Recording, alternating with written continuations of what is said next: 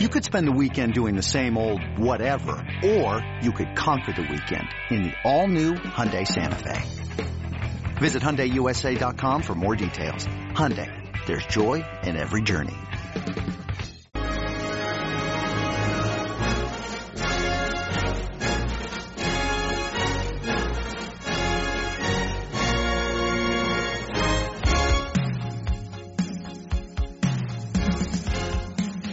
Good morning, Bucknutters. It is Sunday, April 19th, 2020. I am Dan Rubin. This is Bucknuts Almost Live. Gonna mix it up for you a little bit today. An entire show dedicated to basketball. We're gonna be joined by Evan Daniels, Director of Recruiting for 24/7 Sports, going to put in context what is going on at Ohio State. Been a ton of transfers recently. How healthy is the program? Evan gets into detail on that, breaks down all of the new personnel coming in, be it recruit or transfer, lets you know guys going out, how they might fare. Very interesting discussion with the best in the business, Evan Daniels. Sit back and enjoy Bucknuts Almost Live. As promised, Bucknutters, we are joined by Evan Daniels, Director of Basketball Recruiting for 24/7 Sports. Evan, thanks for making some time for us today. Of course, man. I appreciate you having me on the show. Evan is the man when it comes to basketball recruiting. Anyone who has a Twitter machine knows that now. Anyone who has been around 24/7 Sports knows that. What I'm going to try and do today is put in context what is going on at Ohio State relative to the rest of the world. First, what are your thoughts on the Ohio State program in general?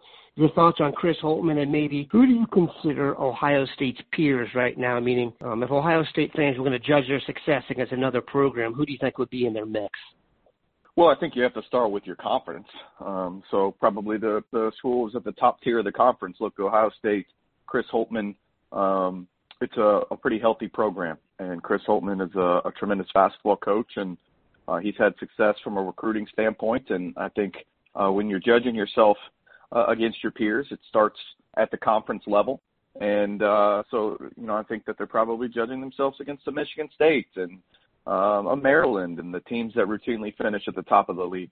There's been some thought lately that Holtmann, given the current conditions, is going to try and reproduce Butler in Columbus. Do you see that as a possibility, or do you agree with that assessment? I mean, look, I think Chris Holtmann wants to have success, whether that looks like what the success looked like at Butler or what it looks like is different. Look, he's like I said, he's a really good basketball coach. He's going to build his program. I don't know that at this point Butler has anything to do with Ohio State outside of that's where he's came from. I think he's going to try to build his program the best way he sees fit, and with the best talent and the guys that fit his system and fit how he wants to play. So I think he's just going to try to build it his way. You mentioned that you thought the program was healthy, and I think there are some people who think they've seen so many transfers that they question that. Statistically, since 2015, Ohio State has 20 commitments. 11 of the 20 have transferred. If you take the top 2 in each class, 7 of the 10 have transferred. Now, the 2015 class, the Jaquan Lyles, Daniel Giddens class, where everybody left, was not his. And the DJ Thunderbird class was not his. And even 2017 wasn't his. But in 2018, they signed 4 guys, and Luther Muhammad and Jidon Ladie are gone. In 2019, DJ Cartman, Alonzo Gaffney are gone. Can you put in context whether you feel that is normal, egregious, based on the current transfer climate? Well, I wouldn't say it's egregious, and I do think that each transfer is looked at separately. Each program and their transfers is looked at separately. Ohio State certainly hasn't had the most transfers out of any team in the country. I think Wichita State had 7 or 8. There's been a number that have had 4 or 5. I wouldn't call it egregious. And what I mean by when you have to look at each transfer and look at it separately is there's sometimes when a transfer leaves, it's better for the overall program. There are players, and I'm not specifically speaking to Ohio State when I say this, but there's players I know at other big-time conferences, and maybe it's the best player on the team, and they decided to leave this year, and one of the coaches on the team said, hey, we got better. That's what he said to me, obviously privately. But I just think that there are situations where while the public, the fan, sees the numbers and the production, there's a lot of stuff that goes on behind the scenes, and a lot of stuff that goes on behind the scenes about with the team, with the kids individually. There's just a lot of factors here, and there's a lot to go into some of these situations.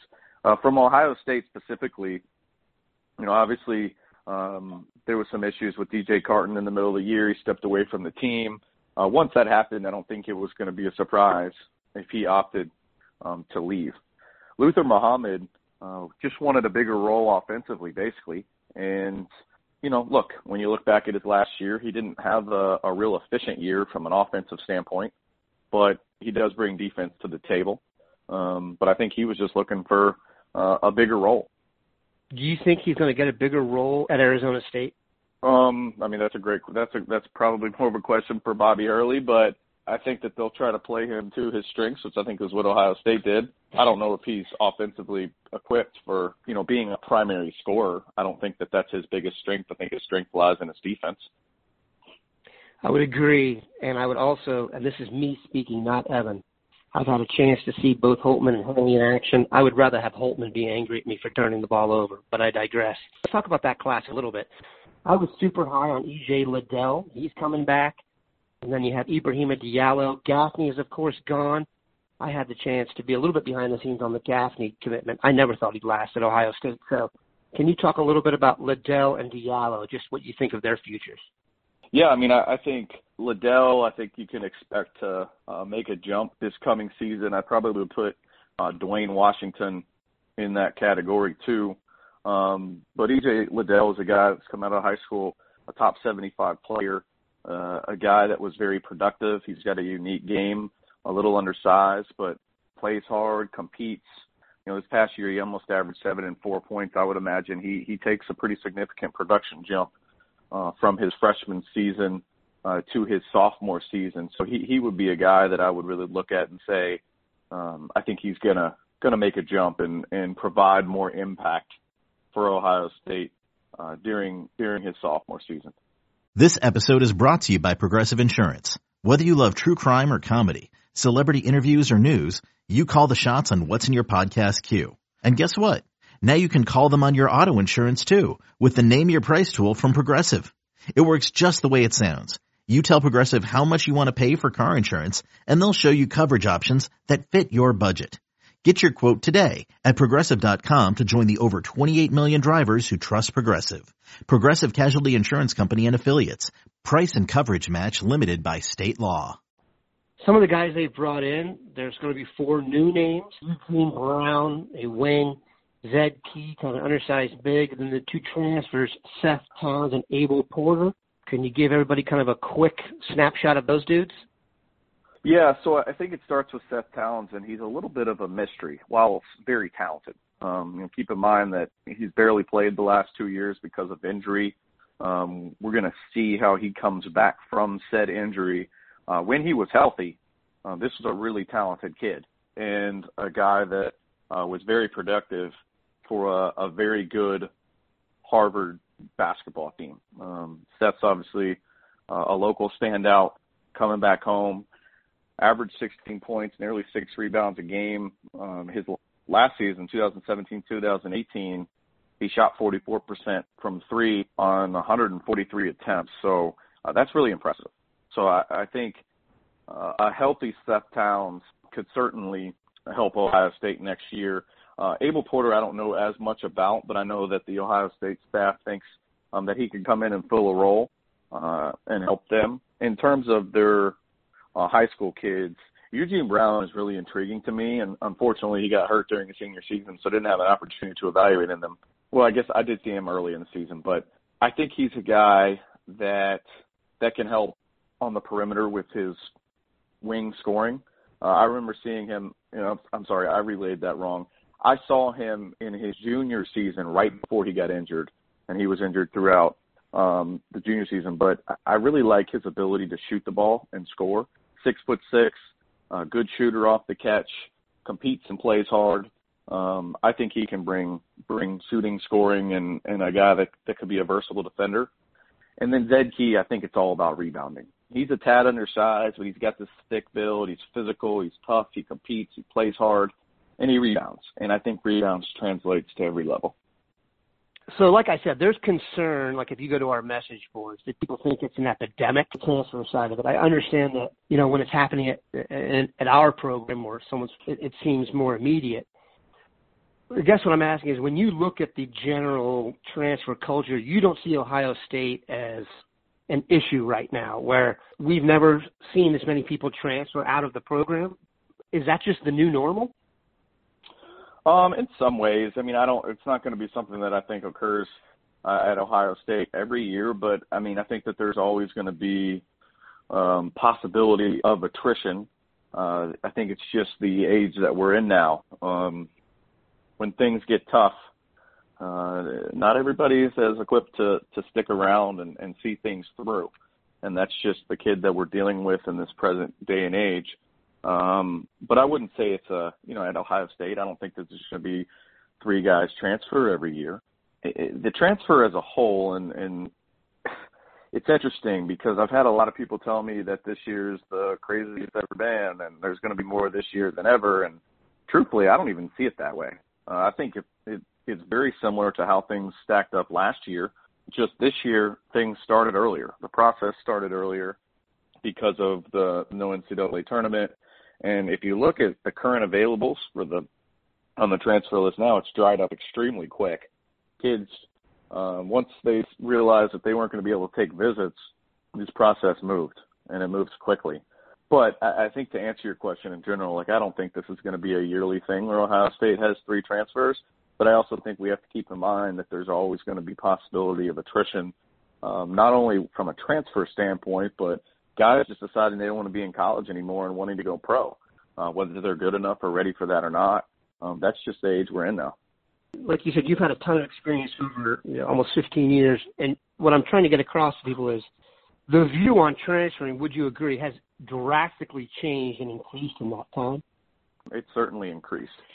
I think, and I honestly think if this rule changes where kids can have a one-time transfer and be eligible right away, it's going to significantly increase even further. I think there's a lot of kids that stick around because they don't want to have to sit out a year. So I certainly could see it increasing further than it is right now. Who benefits from all this? Is it just a complete free-for-all? Do you see a certain level of basketball benefiting more from the increased transfers? Is it going to be where the rich just always get richer? Well, from a one-time transfer position, I think the elite schools and blue bloods will benefit more from it than the lower schools. I mean, I've even had college coaches tell me that they'll only recruit transfers if that's the way it goes, and they won't recruit high school kids anymore. That's a very strong statement, Evan. Yeah, but I think there's validity to it. If you're a top-ranked school, why not just wait that extra year? A kid goes to a mid-major and develops, and then you can go pick him off his team. And that's exactly what's going to happen. And, the blue bloods are going to get who they want, and then the next tier high majors are going to do similar. And maybe even the blue bloods pick off guys off of that good high major team. I mean, it's just going to be a cycle. And once this one-time transfer goes through, everybody calls it, says the wild, wild west. Well, that's exactly what it's going to be. You're going to have college coaches recruiting other players in layup lines. That's going to be the deal. Wow. Doesn't hurt your job, but still, you're going to have to get even another cell phone if that takes place. Let's put everything into context now. What do you see basketball-wise from what you've been hearing, and I realize we're speculating. Let's just finish with this. What do you see kind of in the next 6 months? Yeah, I'll be honest. That's a question that I can't answer, but I think it's actually a question that no one can answer. I think it's nothing but unfound speculation at this point. I don't think anybody could possibly answer that question without knowing when and how the country is going to fully open back up and what type of guidelines, social distancing guidelines, are going to be allowed. Obviously, from a basketball standpoint, recruiting has been affected greatly. There wasn't a spring evaluation period. The question is there going to be a summer evaluation period? Is it logical to think that there's going to be AAU tournaments with 1,000 teams and a bunch of fans in the same complex? Probably not. And I think that's a reality that we're facing. And it's going to be difficult for especially the class of 2021, who basically just had their spring wiped out, likely have their summer wiped out. It's interesting times in the basketball recruiting landscape, and I think people are going to have to get creative. People are going to have to adjust, and that goes for me too. I'm used to going to all these AAU tournaments and evaluating players live at those events, and I think there's a pretty strong chance that there's no summer. That's going to really hurt the college coaches from an evaluation standpoint and the players from a getting seen to earn and gain scholarship offer standpoint. It's unique times. For those who don't know, and I will guarantee this because I've been doing this for a long time, Evan Daniels is the best dressed reporter in the game. When you're doing your Zoom calls and such now, are you going with the suit on top, shorts on the bottom, party on top, dance on the bottom? I've done it before. I actually did it yesterday. It's funny. I got one of my close friends has been staying with me during the quarantine, and he took a picture of me with shorts on and the tie and the jacket up top. But honestly, it's not usually the way I roll. Usually I go full suit. Just for ha-has, is that a case of feel sharp in that outfit? Because I'm serious when I say this. You've got some serious threads to the point where at one convention I said to my wife, man, he's spending a good portion of that check on threads. So what started that? Because as you well know, it's not just that Evan looks good. We as sports writers often look bad. Okay, we're not the most svelte group. No one's running the 40. There's no combine being held in the press box. And then this dude walks in. So explain that. It's just the way you set yourself apart? Honestly, fashion clothes is just something that I've always – I don't know if I'd call it a passion, but it's just something that I've always been into. And I happen to have a weird liking for suits and dress attire. And, you know, most people don't like getting dressed up, but I kind of enjoy it.